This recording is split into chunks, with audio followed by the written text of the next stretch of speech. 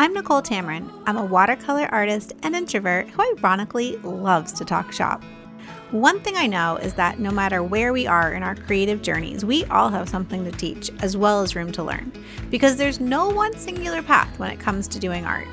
And hearing the stories of others are truly what allow us to get out there and tell our own.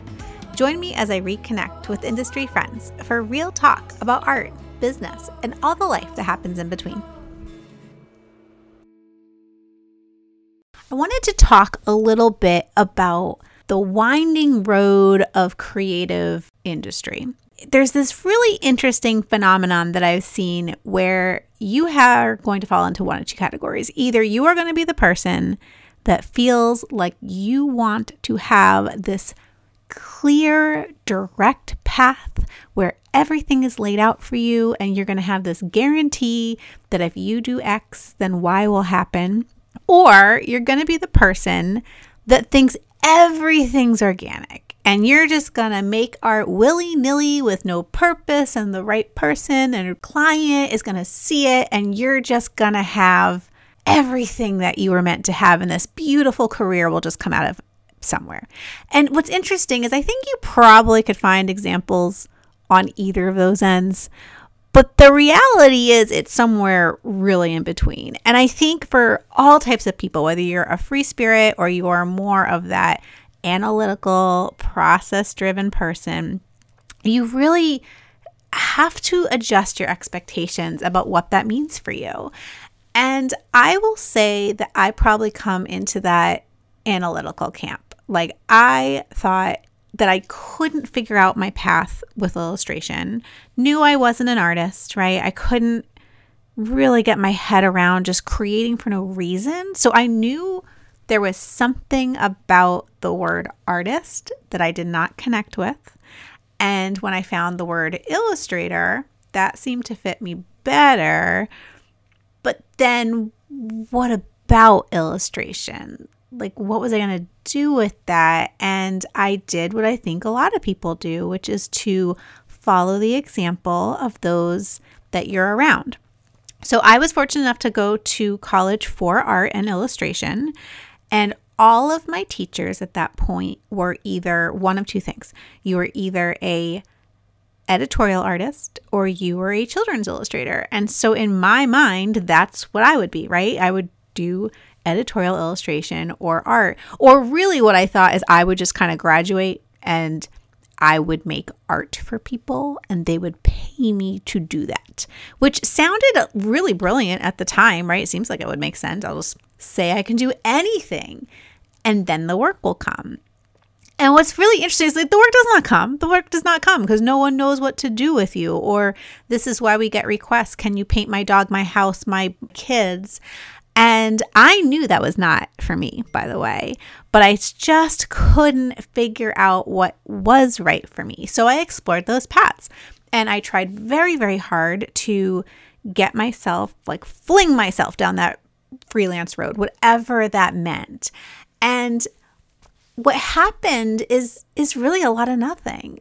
Or I shouldn't say nothing. I guess I got to try things on. Like, I did do some magazine work and I did commissions and I even did a children's book.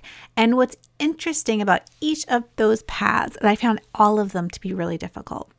And all of them felt like they weren't really my thing, which I think as a creative is difficult because then you start to question, do I even have the ability to do this as a career? And that's kind of this weird vacuum I found myself in for quite some time because I didn't have a direction. And even though my creativity did find holes and homes to reside in, I became a lovely party planner. My child had quite the extravaganza, if I can say so myself, for many years. I think you do stuff in your home and crafts and PTA, my goodness, they had just like professional level illustrations when I was involved there. But as far as a plan, I really didn't have a plan. And I found out very quickly that not having a plan doesn't really get you anywhere. And again, I'm one of those people that really needs a plan, and I need to feel like I'm working towards something. And because I didn't have a great example of what I should be becoming, I think it left me really like hanging out there and aimless. And the very nice thing is I bumped into a plan. And again, looking back on it, just like when I looked back on graduating from college and just thinking, I'm going to make art for people, I kind of had that when I found art licensing, which was this master plan that I felt like I could get my brain around and really pursue. I had steps, I had a destination, and then I got in and I realized I had no idea what was going on, because sometimes we label our destinations. Like for me, it was to go to Surtex and launch myself into licensing, as if that's a singular concept, right? Like, here's a show and I'm going to go do that show and then I'm going to license my art. But when you find out it's not just licensing your art. My gosh, it's like all of this stuff. Licensing is a very nice, neat umbrella phrase for a whole lot of categories and crap going on. And I just found that completely overwhelming. But I did need that intended path to get me going. And I think for me, again, being that more analytical person, I have to have the path to know that I'm working towards something. I have to have a project in mind, a problem to solve. But then I have to step back and I have to learn from those other people that think that they're just going to create and things are going to happen and careers will organically form. Because that's the other part, is that if you need a perfect plan, you're not going to get started. And so there's a lot of this start messy. And I say it, start now, start messy. You don't want to wait. But the funny thing is I didn't think I was starting messy. And I think that that's where we find our little happy medium. Because I do, as a person that needs a plan and needs a path, I almost had to fabricate one so that I felt like I had some reason I was moving forward. And I was as prepared and polished for that completely unknown path, right? But it did get me there. And it's only now with my perspective that I look back and think, God, that was so messy. That was me starting messy, but I don't think I knew it at the time. And I think what happens to creatives a lot, especially if you've had any sort of success or proficiency in other areas of your life, is you start to have an understanding of what messy looks like and what polished looks like. And we start restricting our ability to take brash, messy action because we now have a new barometer that we're measuring against. And I know that this is something that I personally continue to struggle with. I don't know that I have the absolute best solution, but I do think it's a little naive for me to kind of just say, being a little bit further down the road than somebody else is, oh, you just need to start. And it's because you need to start, but with a little bit of guidance and a little bit of direction. And so one of the things that has always helped me be able to do that was, again, listening to stories of other artists and watching what they're doing with their creativity. Because we do, I think, as creative thinkers, have a lot of options that we can put ourselves in. And having that sense of almost in like a strange way, trying on the careers that other people are sharing about online or through podcasts or interviews, there's this really nice sense of, I always love hearing about everyone's stuff. It's so fascinating to me, actually, especially as a person that was unable to make creativity turn in terms of income for a fair amount of my life. I've always been fascinated by that. Like, how did you do that? How did you become not just a creative person or the creative mom, which I always hated being the creative mom. I know that's supposed to be a good thing, but in my world, it just wasn't, because I wanted more than that.